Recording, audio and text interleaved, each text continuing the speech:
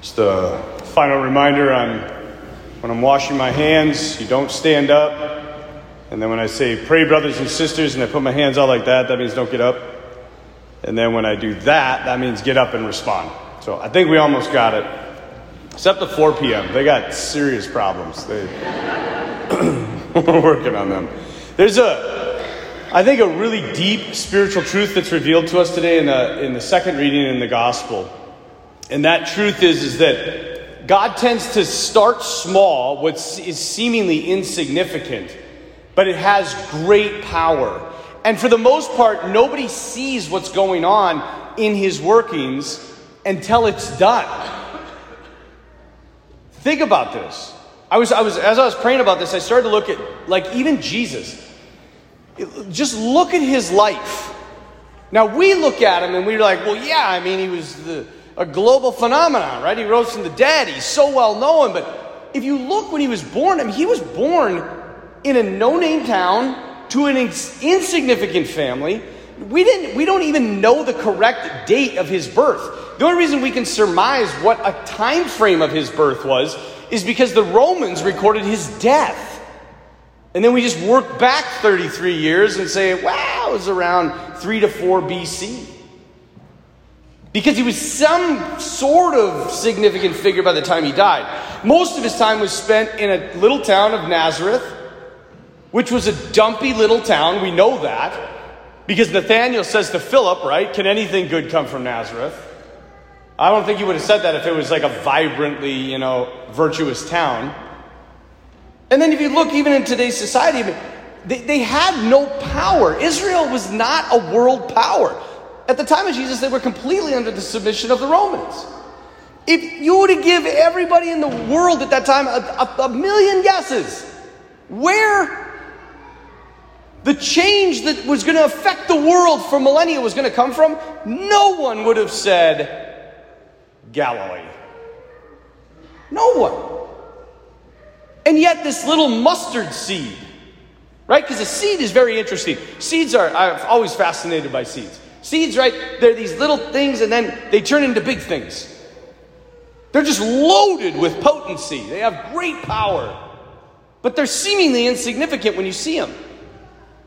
And in order to get to that power, it takes time. You could say, well, what about his preaching, his miracle working? He did it for 3 years. 3 years. Into, relatively small crowds. You could argue, I suppose, that when he fed the 5,000, that was a big crowd. Okay, but in the scheme of the world, it's pretty small, and it was one time. And on top of all of this, he is killed by his own people. In the Christian world, the Christian philosophical worldview, nothing is as it seems. This is what Paul says when he says we walk by faith, not by sight. He means we walk, in other words, we live not by appearances. Because appearances often deceive. The Christian is always looking far further, far deeper than the worldly man or worldly woman. I was at a funeral a couple years ago, and there was this woman at her mom's funeral, and the young woman went up to the casket, and I was standing there, and her mom had really deformed hands, like kind of grotesque even looking hands. They were severely burned and maimed, and she went up to the coffin and she put these gloves onto her mother's dead body. And I'm like, why would you do that? And she said, well, I always did that because I was always ashamed of my mother's hands. And when she was talking, this other lady came and said, I think it's time you know what really happened. And she said, well, what do you mean? She said, my mom always said it was just a fire accident when I was really young. And she said, it was an accident with fire. But you don't know what really happened. What really happened is your mom and dad were sitting in the living room and they smelled smoke. And they ran into your room and they had a little candle there and it had fallen and it had lit the room on fire. And your crib was on fire. And your mother didn't even think twice. She ran to the crib and grabbed the blankets and ripped them off of you and put out the fire with her bare hands. And that's why her hands were maimed and burnt. And what you said was grotesque. And the girl started crying and said, here all along I was ashamed of those hands that saved me. They're not ugly, they're beautiful. Nothing is as it appears in the Christian world, and we have to remember that. What she was looking at was not the real reality. It appeared to be something ugly, but it wasn't. It was something beautiful. And if you would have asked anybody about Jesus, at the end of his life, they would have said he was a failure. In fact, they did. It's in the Bible. Right? The disciples are walking to Emmaus. Jesus comes up and he says, hey, what are you guys talking about? And they're like, oh, you haven't heard? Jesus, this prophet, he was mighty in signs and power, and he was going to be the Savior of Israel, but he died. He died. He, in essence, was a failure. On the surface, it looked like God had been defeated, but actually God had already won. On the surface, in the eyes of the world, the whole life and ministry of Jesus, relatively speaking, was unseen. But what came from it was the biggest effect the world has ever experienced. Thus we walk by faith, not by sight. When things are falling apart, we trust that God will have the final say, just as he did at the cross with his son.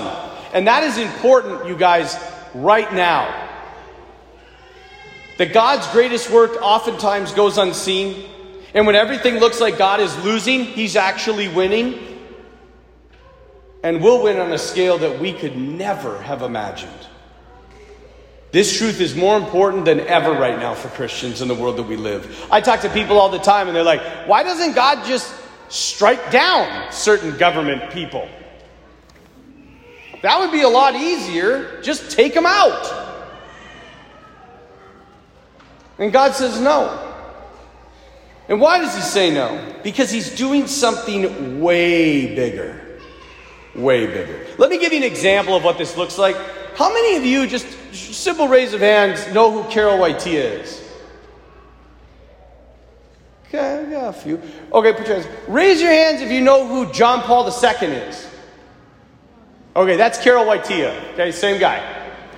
That's his birth name, right? And he took the name John Paul II when he was made Pope. Here's the big one. Raise your hand if you know who Adam Sapieha is. Do you?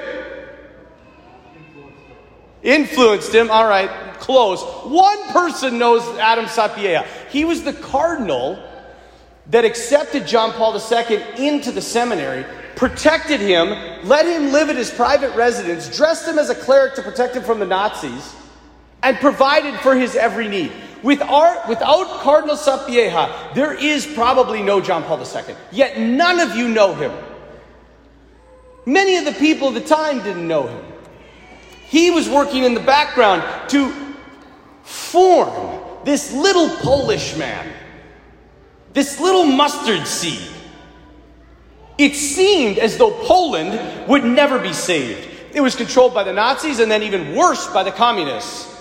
But the whole time, God is actually working, raising up this little Polish guy to take on a superpower. Now, if you were in Poland at the time, I would guess you would say, God, why don't you just kill Hitler? Why don't you just take out Stalin? And God says, no. I don't work like the world works. And if you and I would have asked God, hey, what's your plan to take out the communists? And God would have said, oh, this little Polish guy. We would have been like, right. One little Polish man is going to wipe out a national superpower. And God says, that's exactly what's going to happen. Give me a break. None of us would have believed that. I mean, there's even a written document, there's documentation of Joseph Stalin wrote to Pope Pius XI and essentially said to him, Holy Father, tell me, what kind of army do you really have? In other words, Pope, where's your power? Where's your tanks? Where's your soldiers? Where's your guns? Where's your bombs? You have nothing. And Pope Pius XI writes back and says, Joseph, I wish you would have said Joey. He said, Joseph, you will find my army in eternity. Yeah. And I'm sure Joey probably has by now. That's faith. Standing up to evil. Pope Pius XI isn't afraid because he knows. Yeah, Stalin, you got all your big bad war soldiers and guns and all this worldly power has never, ever won. The only one that has won is the King of Kings, who is still seated on his throne. But that's walking by faith. I don't know if you know this, the story of King David is one of my favorite stories in the Bible. There's this point when David, the greatest warrior in Israel, who never loses, the Philistines are bearing down on Israel, and they all come, his generals comes to David and they're like, David, what are we going to do? And he says, I don't know. God hasn't spoken to me. And he said, but they're right here. What are we going to do? He's like, I got to wait for God. And then all of a sudden, God reveals to him exactly what's going to happen. So imagine you're the generals and I'm David, okay? David says, all right, guys, I got it. Come here. And they're like, thank God, they're right there. What are we going to do? And he's like, okay, here's the deal. We're going to sit on that hillside. And they're like, okay, gotcha. And then we're going to wait until we hear footsteps on top of the trees. And then we're going to know that that's the Lord's army going ahead of us. And then we'll attack behind them. Really? I would have been like, are you kidding me? That's our battle plan? And yet, that's exactly what happens. And Israel destroys the Philistines. That's living by faith. That no matter what odds are against us, we can't lose. Yes, there will be struggle. Yes, there will be a fight. But we can't lose. God will always have the final word. He has since the time of the crucifixion. He wasn't defeated on the cross. He will not be defeated in the United States, nor anywhere else in the world. He's risen from the dead. He cannot die again. And he's told us the gates of hell will not prevail against us. So no matter how bad it gets, we cannot lose. But we will be tested. And God will do it in a way that we never could have imagined. In 50 years, some of us will look back and be like, can you believe how he did it? Because God's ways are not our ways. J.R.R. Tolkien, the author of The Lord of the Rings, said this. I love this quote. The birth, death, and resurrection of Jesus means that one day everything sad will come untrue. Everything sad will come untrue. That's what it means to walk by faith and not by sight. On the cross, we don't see a man condemned, tortured, or crucified, but rather a king, courageous in glory, conquering sin, destroying death, fighting for us. We don't see Christ struggling for his last breath as he died on the cross in misery and defeat, but rather we see the glory of our salvation, because for Christians, things are never as they appear. And we don't remember a dead body sealed in a grave after the crucifixion. We remember every Sunday the unthinkable. A shattered stone and an empty tomb. Because nothing is impossible for God. But do you and I really believe that?